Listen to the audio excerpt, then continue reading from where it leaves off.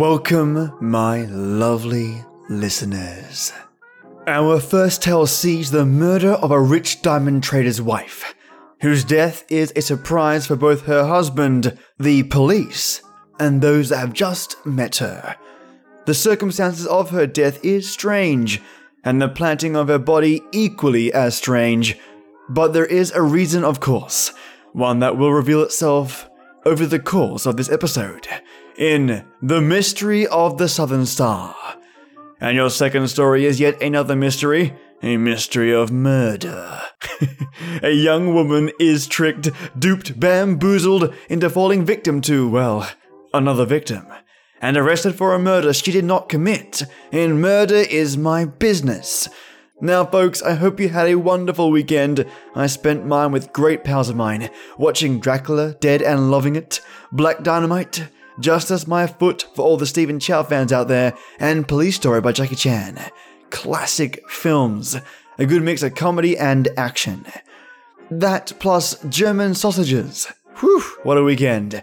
Looking forward to copious amounts of tea to help me digest that over this week, I think. Okay, you awesome people, it's time to thank my fantastic white tea warlords who are also awesome people. Matthew J. Bauer, the gunsmith cat. Maya, the bullseye shooter. Divided by Zero, the chip of the old block. I Own Cows, the moose assassin. And Lee Bauer, the sidewalk strangler. Thank you all for being brilliant, supporting the show, and putting that pep in my step every single day. Thank you so much, mates. This week, I'll be updating the White Tea Warlord rewards list and also updating the tier list to better reflect what you get in supporting me and what I do, and what I aim to give back to all of you, both in and out of the show. Cheers, mates. And my Earl Grey enforcers, Chad Warren, Just Heather, Lorraine Crisanto, Mace Joe, Paige Marcini, Peter Raffelli, Michelangelo Iacone, and Robert Fisher. Thank you all for your support. Now my Moxie mates, let's sink our teeth in today's old-time radio stories.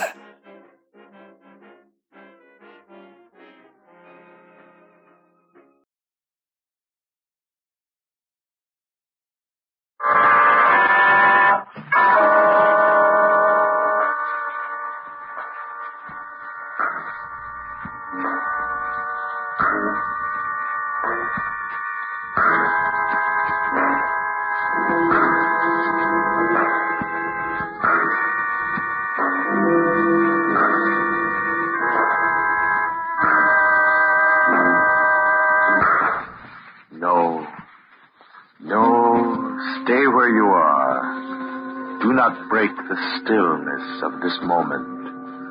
For this is a time of mystery, a time when imagination is free and moves forward swiftly, silently. This is the Haunting Hour.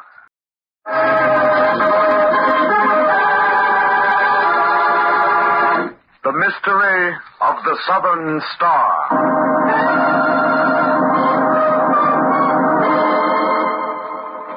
An ocean liner, several days out of South Africa, plows through the Atlantic toward America. Another turn around the deck, Mrs. Ashworth? Heavens, no, Mr. Westcott. My goodness, I haven't walked so much in years. If you don't mind, I'll just collapse on one of these deck chairs for a while. Won't you join me? I'd be delighted. Well, only one more day and then America. It's been a fine trip. Yes, lovely. I really enjoyed it. Atlantic crossings can be very boring unless you meet the right company. Oh, you've been very charming, Mr. Westcott. Same to you, Mrs. Ashworth. There's one thing I regret, though. What's that? I haven't met your husband. Oh, Frederick. Well, he's been keeping to our cabin pretty much. You see, Mr. Westcott, he doesn't want to mix with people very much this trip. Indeed. Why not? Oh, it's not what you think. Frederick isn't antisocial or anything like that. You see, oh, well, of course I can tell you. You see, my husband is with Dubois and Company in New York. Dubois? You mean the big diamond importers? Yes. They commissioned Frederick to travel abroad and purchase the Southern Star for a client. Southern Star. Why, that's one of the biggest diamonds they ever took out of the Kimberley mine. Yes. Naturally, Frederick has to be very careful whom he meets this trip. Oh, of course. He's carrying a precious cargo. Personally, I'll stick to a nice humdrum business like stockbroking. I can't stand excitement. Oh, there's really no danger. It's only a precaution. Why, here comes Frederick now. Frederick? Oh, there you are, Emily. I was just looking for you. Frederick, I want you to meet Mr. Westcott. I've told you about him several times. How do you do? I'm delighted to meet you, sir. Mr. Westcott's been charming, Frederick. I've already asked him to drop in on us when we get back to New York. Yes, excellent, excellent. Well, my dear, we'd better go down and dress for dinner. You'll excuse us, Mr. Westcott? Of course. I'll see you both later in the evening. Possibly, yes. Come along, Emily. Emily. Yes, Frederick. You've made a lot of friends this trip. Westcott and others. Why shouldn't I, my dear? What's wrong with that? Nothing, but you know what I'm carrying in the cabin. I hope you haven't mentioned it to anyone. Of course I haven't, Frederick. Good heavens, you talk as though I've been associating with criminals.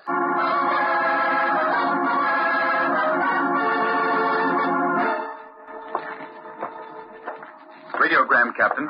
Just in from communications. Thanks. Any answers, sir? No. Tell Sparks to send these messages, though. Aye, aye, sir.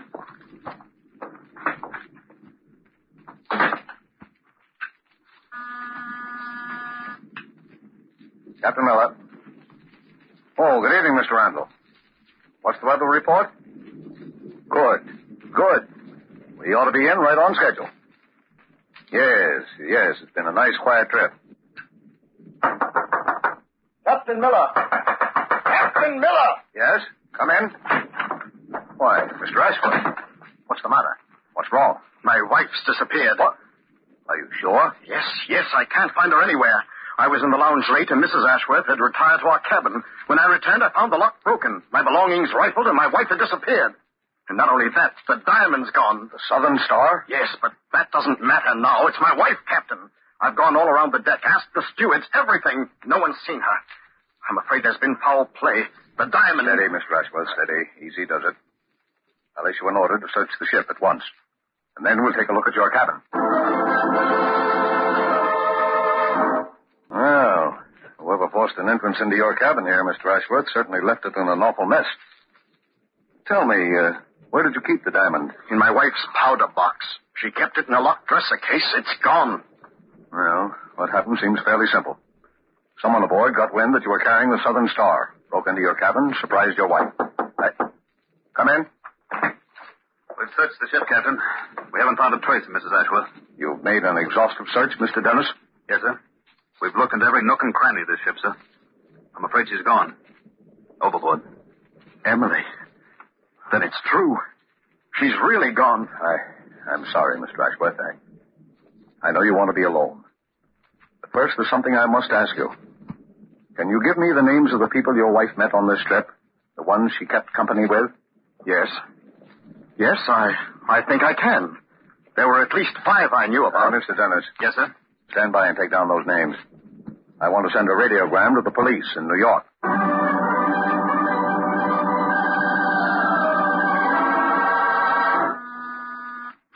Yes? Detective Lieutenant Henry Hinge to see you, Commissioner. All right, send him in. Morning, Commissioner. Oh, morning, Hinge. Sit down.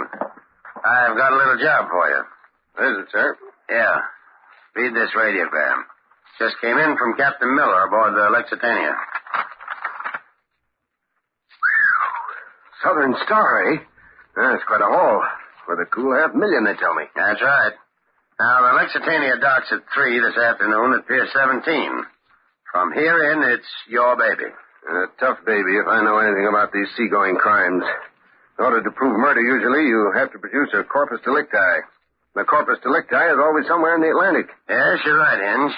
But one thing we can be sure of. That big diamond isn't in the Atlantic. Someone aboard that liner has got it and hopes to get through with it. Well,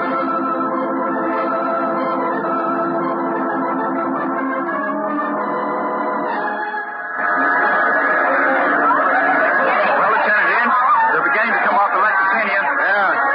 Everything settled, Hearn? Yes, sir. We've got a quarter of the men thrown around the boat. All right. Now, there were 5 sure you get them all and find out where every person on that passenger list is staying. Right, sir. Oh, here comes Mr. Ashworth, Lieutenant. It must be him over there by the customs examiner. The reporters are ganging up on him.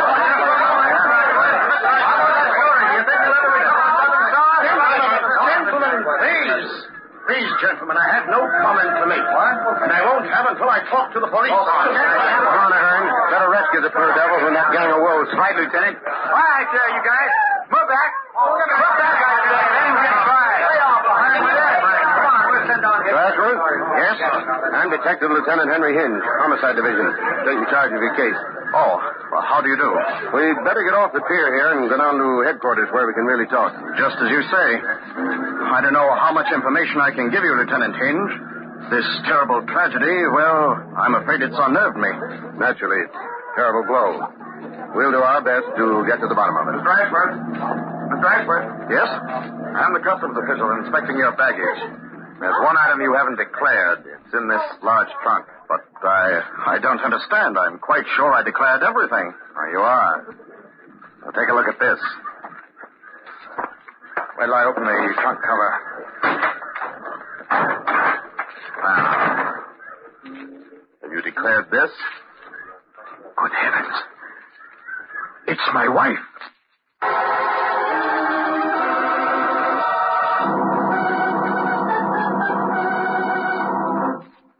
Well, Hinge, are you going to hold Ashworth for the murder of his wife? No, Commissioner. In fact, I've already released him. But the body of Mrs. Ashworth was found in his trunk. That's true, Chief. But it doesn't follow that Ashworth put the corpse in his trunk. In fact, he would be the last man to do so. How do you come to that conclusion? Well, Ashworth is an experienced traveler. He's crossed the Atlantic several times. He'd be sure to know that the customs inspectors would open his trunk for examination. Would it be logical for him to hide the body there when it would be certain to be discovered? Well, no, it wouldn't. Well, there's a second point, too. If Ashworth wanted to dispose of his wife, the easiest way would be to simply dump her overboard during the night. Then there would be no corpse to plague him. Yes, that's true. As I see it, someone's made an awkward attempt to throw a murder rap onto Ashworth. In fact, it's so amateurish, it's almost incredible. Who that someone is, I don't know as yet. There were 1,500 people aboard the Lexitania, and that's going to be quite a screening job. But there's one big break in this case I hadn't counted on. Yeah, what's that? The corpus delicti. It isn't at the bottom of the Atlantic this time, but right down at the morgue. I'm going down there soon and have a good look at it. I always like to see a corpse when there's been a murder. Something you can put your finger on. Yes? Commissioner, this is Sergeant O'Hearn. I hate to butt in like this, but I wondered if I could speak to Lieutenant Hinge for a minute. Yeah, it's for you, Hinge. It's Sergeant O'Hearn. Thanks. What is it, O'Hearn? Lieutenant, about those 5 suspects we picked up off of the boat. Mrs. Ashworth's friends. Yes? They're raising the roof. They say you've got no right to hold them any longer. All right, Ahern. Get them together and bring them to my office. I'll interrogate them there one by one.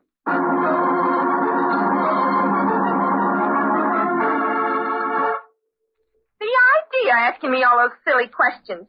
Just because I happened to meet poor Mrs. Ashworth on the boat. It's a shame and a disgrace, that's what it is. My husband's a friend of the mayor, and I'll see that you get what's coming to you, Lieutenant Hinge. I'm sorry, Mrs. Jameson. It's just a matter of form, routine procedure. You're free to go now. Giving me the 3rd degree is always a common criminal. As if I knew what happened to that poor woman on the boat. Yeah, what a business. What a way to make a living. Yeah. Yes, Lieutenant? There's one more of those ship's passengers waiting, isn't there, Ahern? Yes, the 5th and last. Any luck, Lieutenant? No, they all seem to be on the level. Send in the last one, will you? Right. Lieutenant, I wish to register the most violent protest at this unwarranted examination. This is an outrage. I'm sorry, sir. Sit down. Try to make this as brief as possible. Merely a matter of routine.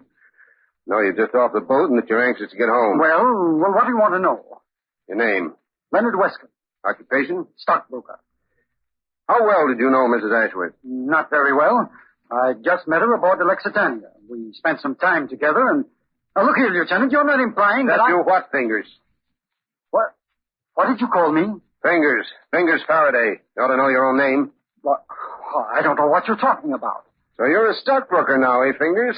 Pretty dull occupation for one of the world's cleverest jewel thieves. I tell you, my name's Westcott. Don't waste my time, Fingers. I've got a long memory for faces. That scar on the thumb of your right hand hasn't changed a bit.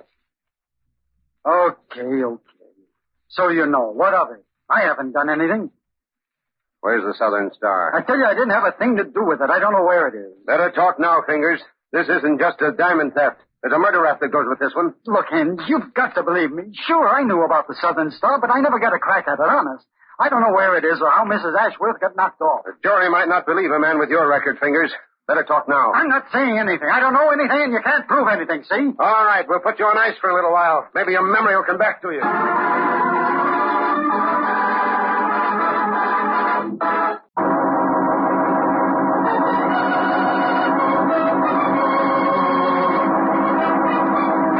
And now for Act Two of our story, The Mystery of the Southern Star. As you will recall, Frederick Ashworth and his wife had gone to South Africa to purchase the fabulous diamond called the Southern Star for the New York jewel importing firm of Dubois and Company. On board the liner Lexitania, on the return voyage to America, Ashworth's cabin was rifled, and both his wife and the diamond disappeared. The ship's captain radioed New York police, and Detective Lieutenant Henry Hinge met Ashworth at the pier. The two men were just about to go down to police headquarters when the customs inspector opened one of Ashworth's trunks.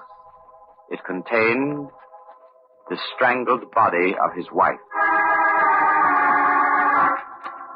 Ashworth is heartbroken over the death of his wife, and the disappearance of the fabulous diamond, the Southern Star, means little to him in his grief. Detective Lieutenant Hinge, in his investigation of the case, has come to the conclusion that Ashworth is innocent of the murder.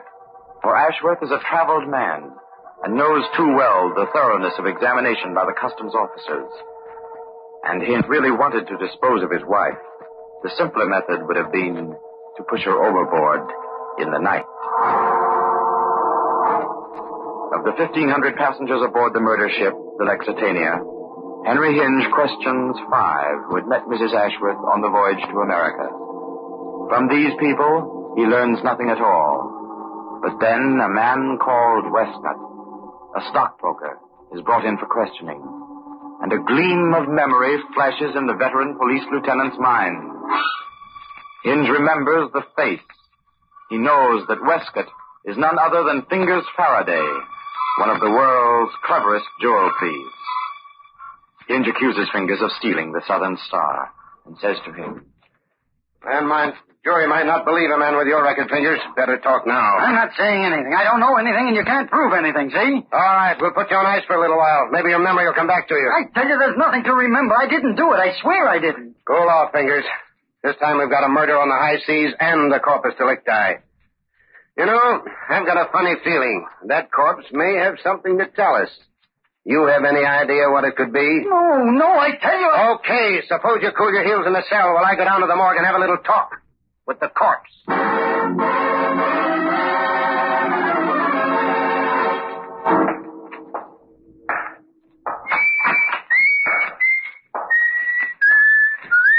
Albert, I'm pretty cheerful this morning. Hello, Lieutenant Hinge.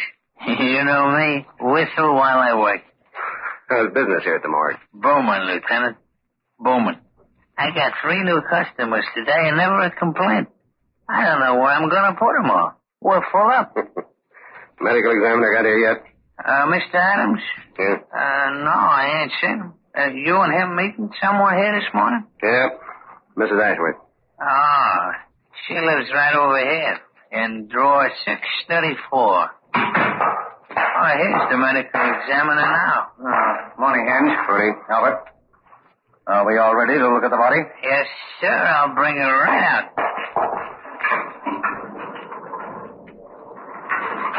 There she is. Now, if you gentlemen will excuse me, I have a little work to do. Well, Adams? Strangled by a person or persons unknown. Marks on the neck indicate someone with powerful hands did the trick. Victim put up a struggle. Note the bruises on the back and face. Yeah. My guess is that rigor mortis set in about... Wait a minute. That's strange. Very strange. What? The victim's mouth is shut tight. That's right. Strangled victim always dies with his mouth wide open, fighting for air. Precisely. It's quite clear that the killer forced Mrs. Ashworth's mouth shut after she was dead. Although for what reason, I haven't the faintest idea. I think I may have. Adams, when can you arrange an autopsy? I'm not sure it's necessary. Cause of death is obviously strangulation. However, I could make all the arrangements by tomorrow morning. Tomorrow morning, eh? That'll be fine. Come in. Why, it's Mr. Ashworth. Yes, Lieutenant Hinge. I'm sorry. The medical examiner and I were just looking over your wife's body. You shouldn't have come here, Mr. Ashworth. Well, I came to claim my wife's body for proper burial. I'm afraid we can't release her now, Mr. Ashworth. But why not? I'm her husband, her nearest living relative. Surely you don't think I wanted to stay in this cold and dismal place among all these other corpses? Lieutenant Hinge, I want my wife to have a decent burial now. It's sacrilege to keep her here. I'm sorry, Mr. Ashworth. Under any other circumstances, of course, you could claim the body. But this is a criminal investigation. We're planning to perform an autopsy on Mrs. Ashworth tomorrow. Autopsy? Yeah. Yes, but what on earth will that prove? I'll know better when we finish it. Well, I'll not permit it. Do you hear? I'll not permit any such nonsense. I have my legal rights, and I'm going to exercise them. He seemed pretty upset. Yeah. Can't say I blame him, though, Adams. After all, the woman's his wife. You all through with my client, Lieutenant? Yes, Albert. We're all through. You can put her away now. Well, this is my last one. Number 634. Out pretty late, huh? All the rest of my children are sleeping for the night. Well, in you go now.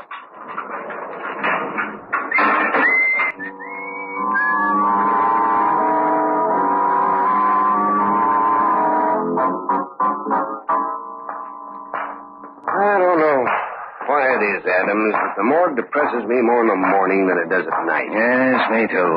I've been in here 1,000 times, and I can never get used to it. And by the way, Hinge, I see by this morning's paper that you've released Fingers Faraday. Yeah. We didn't really have anything on him, except the fact he was on the Lexitania. You can only hold a man on suspicion so long. Yes, I suppose so. That crook is capable of anything. Well, here we are. Albert doesn't seem to be around. Well, still a little early in the morning. Let me see. Mrs. Ashworth's body was in drawer 634, wasn't it? That's right. Here we are. Yeah. Now we'll take off the shroud and... Hinge, look. Yes? Why, it's the body of Albert, the morgue keeper. He's been strangled. But where's Mrs. Ashworth? Somebody with a grim sense of humor came in and stole the corpse last night. And I think I know who it is. Where's the phone, Adams? Oh, there on the desk. Oh, poor Albert. He was such a cheerful fellow. Operator, get me Sergeant O'Hearn, homicide, police headquarters, at once.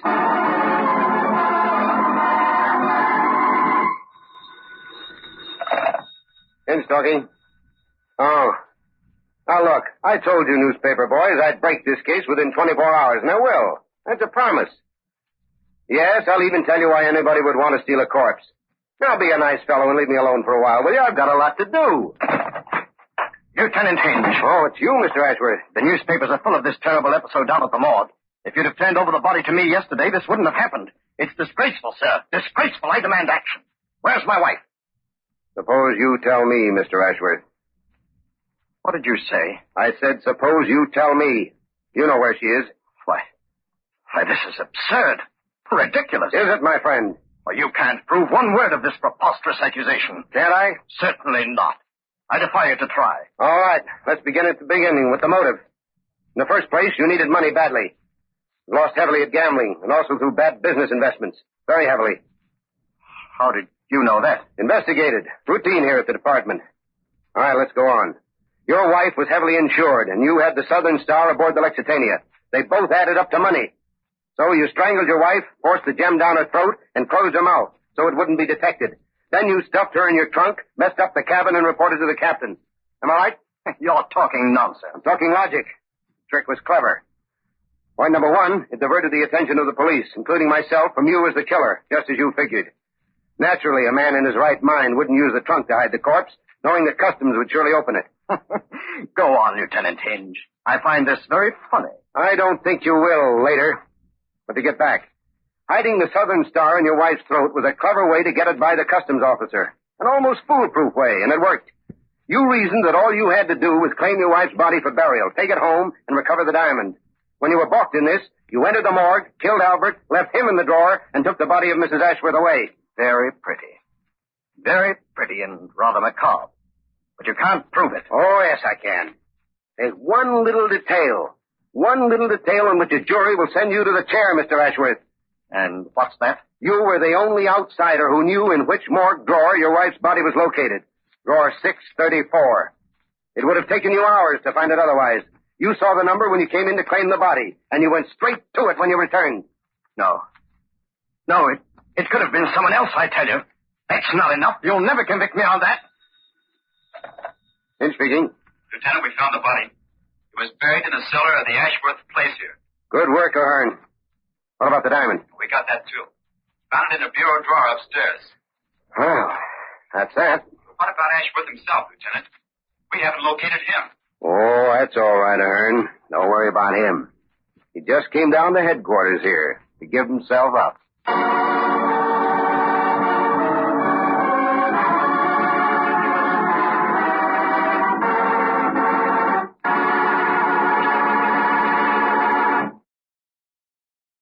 From shadows and stillness, mystery weaves a spell of strangest fascination, charging the mind with doubts and fears. For mystery is a strange companion, a living memory in the haunting hour.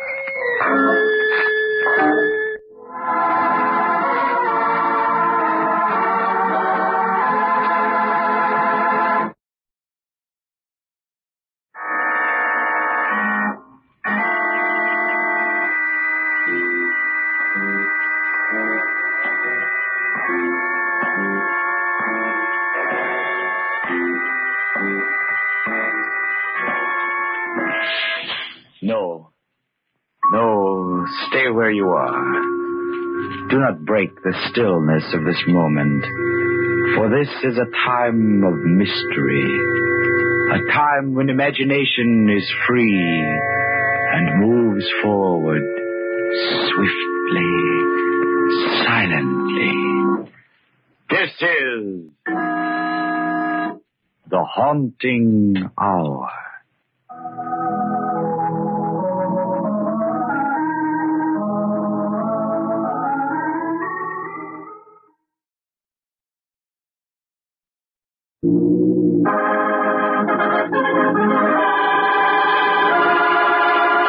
Murder is my business.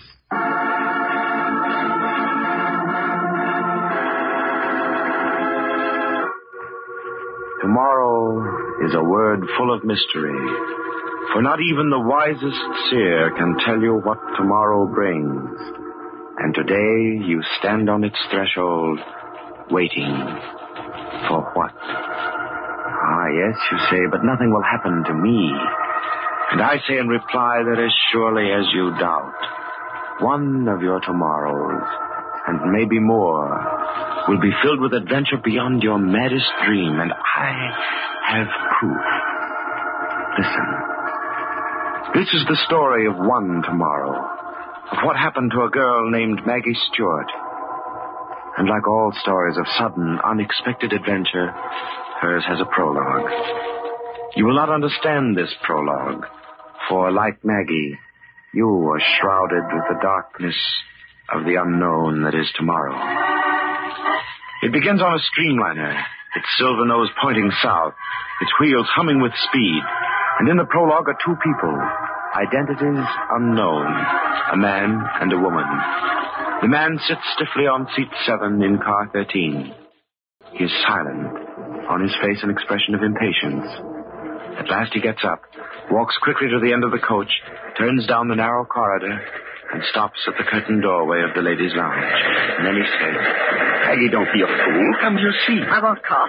I won't. We've got to get off this train at the next stop. I tell you, I can't go on. That imagination of yours is driving me crazy. For heaven's sake, stop thinking about it. Come to your seat. I won't. I don't want to be killed. I'm not ready to die. Good night, Aggie. You're just plain silly. But he's on the train. I know he is. You've got to believe me, Carl. Well, I don't. You've seen him dozens of times before. I thought you did. He got on this train when we did in New York. You're scaring yourself into a fit. Now stop it. Somebody's going to notice. I don't care. I'm getting off this train, do you hear? I'm not going to stay here and be murdered. All right. The next station. Anything to stop all this foolishness. We can take another train. We can watch and see if he gets off, too. And if he does, we... What is the next station? Little town. Roslyn, I think. Then it's settled. Are you coming to your seat? No. Well, I'm going to take a nap. You'd better wake me when we get there. I paid for that bloomin' seat, and I'm going to sit in it. Two people on a train, and their companion is dead. But what has all this to do with Maggie Stewart? Give patience to your ear. Listen. The streamliner comes to a stop. The station is marked Roslyn. It is strangely empty. A girl comes running up the platform stairs, a small suitcase in one hand, a white silk scarf in the other, and a large black purse under her arm. She looks hastily down the line of coaches. A single porter is leaning out from the steps of a car just ahead. No one is getting off the streamliner. The girl catches her breath. This way, miss. All aboard. Train to Greenville? Sure is, miss. Oh, I made it. She climbs the steps of car 13. The porter reaches for her suitcase, but she darts it onto the platform, peers through the door window. The coast is clear. So far, so good. She pushes hard on the stubborn door, makes a few cautious steps in the narrow corridor, quickly goes through a curtained doorway into the washroom. She's escaped the porter, but still she is not alone. A woman stands against the wall, her face strained with fright. Was that town, Roslyn? Yes, it was. Ooh, I'm out of breath. I nearly didn't make it. What's the next stop? I think Pell City, but maybe this train doesn't stop there. I'm not sure. Oh, me, I ran all the way. You came in so suddenly. You frightened me. Oh, did I? I'm sorry. Ring the porter's bell there, and he'll come for your bag. Oh, no, I'll just slip it in here against the wall. I'm not going very far. Oh, that's a gun. Oh, don't think I'm a criminal or something. I had it wrapped in this scarf here so nobody would see it until I could put it away, and now What would a young lady like you be doing with a revolver? Well, now, that's exactly what I told Aunt Margaret people would say. Oh, here, I'll put it in my pocketbook. Aunt Margaret's so old-fashioned. Imagine. She came flying down to the station just to give me that revolver. Why?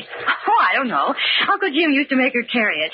He was on the road so much, so Aunt Margaret, well, she's very fond of me, and I took it just to please her. Is something the matter? You look... Oh, no, I'm all right, thank you. It's the train, the motion. Oh, maybe a cup of water. Oh, no, it's nothing. Don't think about it. You said you weren't going far. How far? Just 4 hours from here. To spend a whole week on a farm a few miles outside of Greenville. A girlfriend of mine has it. Oh, vacation? Mm-hmm. Oh, it's all so unexpected. That's why I nearly missed the train. Maybe...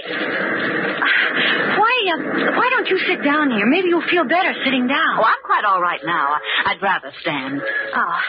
Well, I work in the Roslyn Library. I didn't start there till last March, so I'm not really entitled to a vacation this year. But with the holidays coming like they do, Mrs. Hart said I might have the time off. Is a vacation for you, too? You might call it that. Guess you're used to riding trains. Oh, has the conductor been by to take the tickets? I don't know. I can't really remember. Oh, I really am in a fix. At the last minute, I couldn't get a reservation. Only a ticket for the coach train tonight. You mean you don't have a seat? Wait, listen. What is it? Well, there's a man on this train that I've been avoiding. Would you look out in the corridor for me? I think I heard him. Just see if there's a man out there. All right. Is he somebody you know? Not a soul there. Well, to tell you the truth, he frightens me a little, but it's nothing. So you don't have a reservation? No, do you think they'll put me off? Oh, Aunt Margaret said they were sure to, but I do have a ticket. I don't know. I hear they're very strict. Well, I thought because I'm not going very far that I could just stay in here. Well, there's no need for you to do that. Take my seat for a little while. Oh, no, I couldn't do that. Oh, I insist. I'd be happy for you to have it. In a way, you'd be doing me a favor, and I really can't sit there, the motion of the car. I'd be much better off in here lying down. Oh, but I don't think it's right for me to deprive But you. you're not depriving me. And this trip means more to you anyway. I would hate to be kicked off. Then you run along. Number 7 on the right. There's a middle-aged man on the opposite seat. He's probably sound asleep snoring. Well, you're sure now that I'm not... Well, I suppose I could wait till we're nearly to Greenville and then give the conductor my ticket and explain Of course. And then if it puts you off, it'll be all right. You'll be where you're going. Now, you run along now. Well, I will then. Thank you so much. Oh, I suppose my suitcase will be all right here. I'll watch it for you. Oh, here, don't forget your purse. And Aunt Margaret's ominous revolver. Thank you so much. Goodbye for now. I'll see you later on. And I do hope you're better. Number 7? That's right. Where the man is asleep.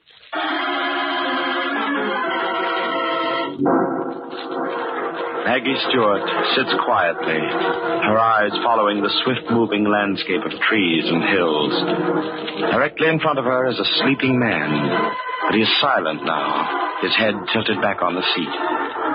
There's something about him, something eerie. Faint chatterings come from the other occupants of the car. At last, the train slows down, stops. Maggie notices the station is Pell City. Still, the man opposite her does not move. The train starts again. The cars groan and jerk. And then, like a picture in slow motion, the man slides from the seat into a limp mass of death at her feet. Fred, what's happened? He's dead. Somebody help me, please. Somebody. Why, look, the seat's covered with blood. Don't touch it. Now, don't crowd the aisle. Some of you get back to your seat. I thought he was sleeping. He was dead all the time. Yeah, now, don't get hysterical, young lady. Everybody be quiet. Quiet, please. Now, maybe I can find out what this is all about. No use looking for his pulse, conductor. Man's stone dead. Oh, please help me out of here. You step up with the seat. Stand back, please. Let the young lady out. You're right. He is dead. Shot. Who are you? Name's Wayne O'Hara, Detective Sergeant, New York City. Murder's my business. Murder? Good night. Yeah, quiet. Let's have quiet here, please. Well, this is a case for the police. Young lady, do you know anything about this? Oh, no, sir. I thought he was asleep. She said he wasn't. And then when the train jerked like that... Who said he was asleep? Oh, the woman in the lounge. So this is her seat. I was only sitting in it. Well, where's your seat? I don't have one. I got on at Roslyn. No reservation, huh? Do you know this man? No. I never saw him before. Never. You got a ticket? Yes, sir. Right here in my purse. You see, I'm only going to Greenville, conductor, and I thought... Yeah. What's the matter? This purse. It isn't mine. It belongs to that woman in the lounge. I must have picked it up by mistake.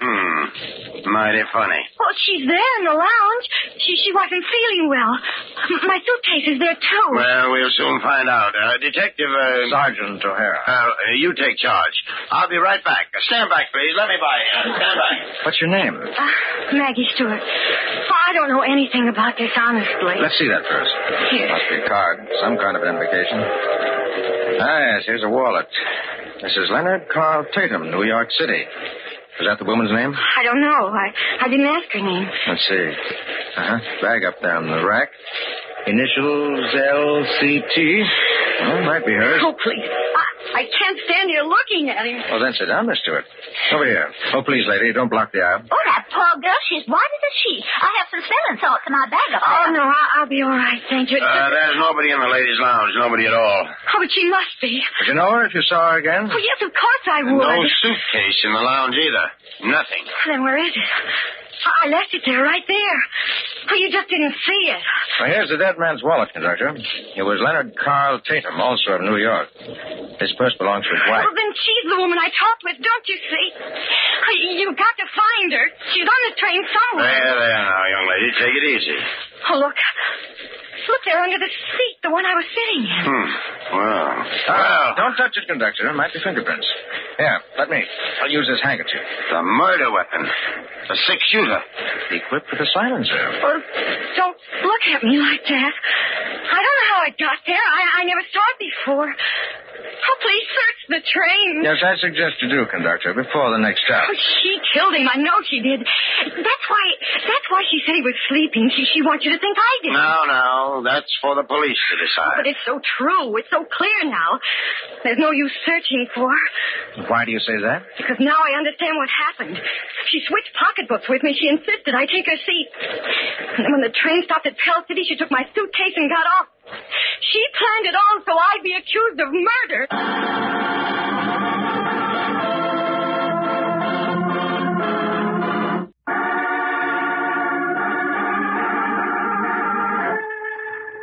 When Maggie Stewart, off on a vacation, boarded the Streamliner without a reservation, she started on an amazing adventure of murder.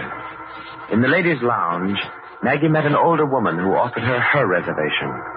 And sitting there, Maggie was horrified when the man on the seat opposite, whom she had thought asleep, fell in a heap on the floor, dead.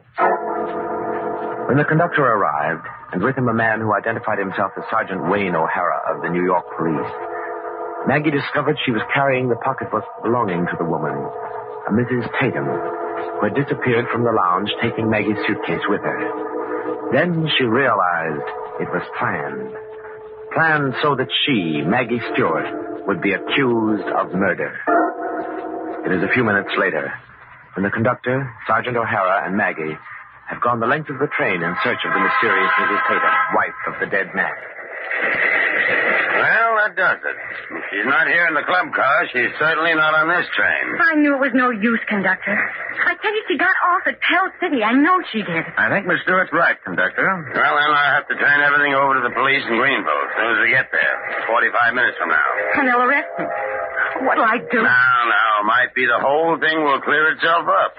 Sergeant O'Hara, since you're a representative of the law, you mind taking over the custody of this young lady till we get to Greenville? Glad to, conductor. And that lethal weapon, you better hold on to that, too. All right, conductor. I guess I better go then and get my passenger settled down. Mr. O'Hara, what am I going to do? Now, just sit down in this chair. Relax. And don't worry. But what'll they do to me? Oh, it's my scarf. It's caught on something you're typing, I think. Oh, that's a novel way of handcuffing a young lady, isn't it? There. Now you're free again. And just sit down. Take it easy. But I don't I mean... What's the matter? Mr. O'Hara. That is your name, isn't it? Detective Sergeant Wayne O'Hara, New York. You don't think I killed the man, do you? Frankly, no. We could only find her. It's awful when your hands are tied like this, when you can't... Oh, but you can, Miss Stewart. Can what? You can at least look for her yourself. Oh, but we have. We look... No. I mean back in Pell City where she got off. Oh. Why not? Find her. Prove your innocence. You wait till the Greenville police get going, it might be too late. I haven't got cuffs on you. You'd go back with me? Back to Pell City? You say the word. Yes, but how'd we get off the train? Oh, that wouldn't be hard. Look out the window. We're in the mountains. On the upgrades, we'll slow down. Oh. But it's only a suggestion. Always been a man of action myself. Murder's my business, and I like to see these things through. And now I'm afraid murder is my business. All right, Sergeant O'Hara, let's go.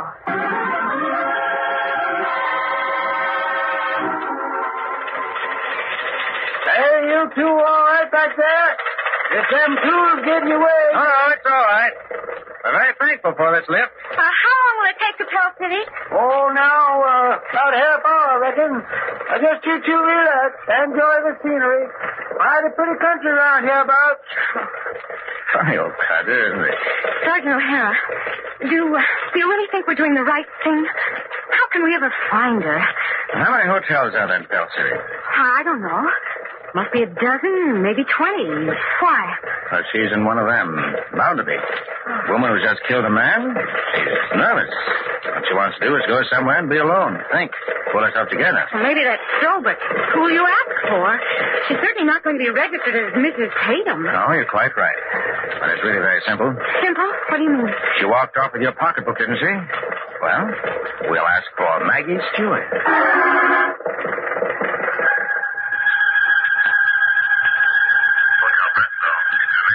Miss Maggie Stewart, please. Stewart. Stewart. Maggie Stewart. Hello? Let me speak to Miss Stewart, please. Stewart? We have several Stewarts. Her first name is Maggie.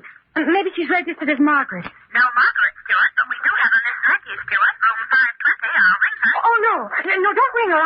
I'll drop by to see her. Thank you. You're welcome, madam. Oh, dear, what do I do now? Oh, Maggie Stewart, have you lost your nerve?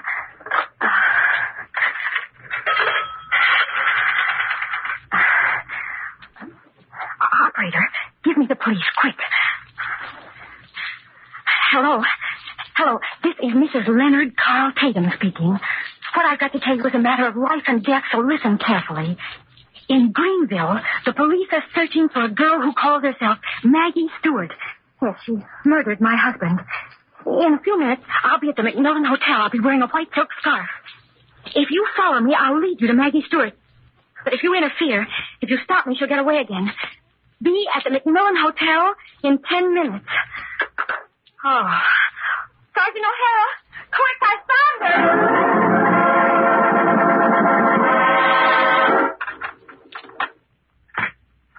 After all, mister, I'm just a bellboy around here. I ain't supposed to let anybody in these rooms. Sergeant O'Hara, look. My suitcase on the bed. And it is the woman from the train. Yes, but where is she? Gone. Went out about 2 hours ago. You know where? I might, if I was encouraged to remember. Yeah. Here's $5. Remember? Middle-aged woman, wasn't she? Kind of tall, well-dressed? Oh, that's right. But where'd she go? She sent me out to rent a car. Said she was going to drive over to Lake Winnett. Asked me how to get there. Lake Winnett? Why would she go there? Oh, I see. Listen, we'll rent a car. We hurry, we can make it before nightfall. Now I know where she is.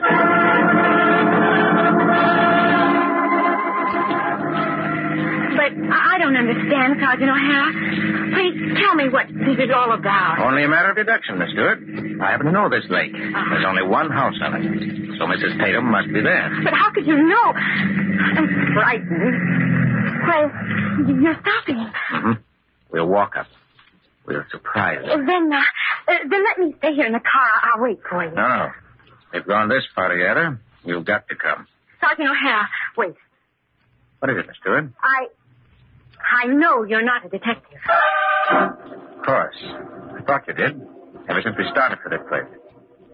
Tell me, how'd you find out? When did I give myself away? In the train. My scarf caught on your typing initials. The letters don't stand for Wayne O'Hara. Ah, you're clever. I'm a fool. Forgot to take it off. All right, come on. We're wasting time. There's going to be another murder. Oh, please let me go. There's no one here. The house is dark. There's a car on the drive. Under the trees. Come along. There's a side door. You have a key to this place. Who are you? Who? In a moment, we'll be inside. Keep quiet. Don't talk. Stand behind me. You've got this gun in my pocket. Gun for the train. Come on. Follow me. Stand where you are if you move out. Oh, I can see you both in the open doorway. Close it. Go on, close it. Now then, I knew you'd follow me, Mr. Donald Graves Lambert. And tell City I said he's determined to find me, and why not let him? What better place to have this whole thing over with than at his own country house? You do know all about me, don't you, Mrs. Tatum? This is your house? Didn't you suspect that, Miss Stewart? Why'd you bring that girl? You're a coward. But I didn't fool you, did I, Mr. Lambert? No. Miss Stewart, this woman knew I was out to kill her. She suspected I was on a train. That's why she hid in the lounge. But how did you know your husband was dead, Mrs. Tatum? I saw him. Round the corner of the corridor when I mustered up enough nerve to step outside the lounge for a moment. There was something about Oh, please. Please let me go. You'll never leave this house alive, Miss Stewart. In a moment, I'll turn on the lights for Mr. Lambert's benefit. It would be a shame for him to die without seeing the woman who killed him. She's right, Miss Stewart. I knew her husband, but I haven't the faintest notion what Mrs. Tatum looks like. She counted on that when she gave you her seat. She thought I'd kill you. And then from the pocketbook, you'd be identified as Mrs. Tatum. Oh, please, I beg of you. I know nothing of all this. I'll never say a word if you only... Miss Stewart, you're forgetting. You're wanted for murder. If she kills me, she'll kill you to cover up. Because killing you, Mr. Lambert, is the only way to avenge my husband's brutal death. Brutal? For him, no death could be brutal enough. You and he, Mrs. Tatum, killed my wife. As surely as you're standing there, you murdered her. You're crazy. You drained her of one fortune with your lecherous blackmailing schemes. And when her money was gone, when you threatened to expose her little misunderstanding to me, she took the shortest road she knew. How much she loved me. This woman you killed. And before she died, she told me about you and your husband. It's taken me a year to find you. 12 months of searching for this night. You know more than I thought you knew, Mr. Lambert. Now look at me. Take one good last look. And Margaret's revolver. It was in your purse. Remember, Miss Stewart? Yes, and I remember something else. Mr. Lambert. Mr. Lambert. Keep your hands up. Don't move. Aunt Margaret's revolver and all its life, it never had a bullet in it. That's not true. That's not true. Yes, Mrs. Tatum, it is true. But this gun now, this gun that killed your husband, this gun has only one bullet missing. You better put up your hands. Oh, Mr. Lambert, don't. It's no use. I didn't tell you, but I called the police. Okay. Pick him up. We heard everything you said. It's better than any confession I ever came across. All right, keep him up there, Mrs. Tatum. Well, Miss Stewart, cleverer than I thought. Never caught me, huh? I thought you were trying to help, but you weren't.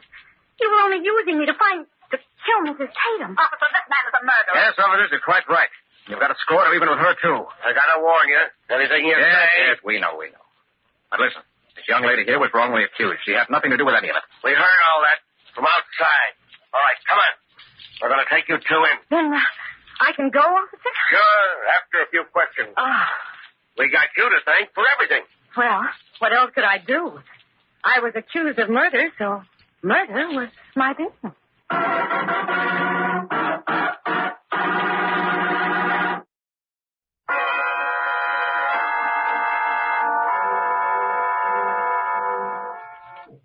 From shadows and stillness, mystery weaves a spell of strangest fascination, charging the mind with doubts and fears. For mystery is a strange companion, a living memory in the haunting hour.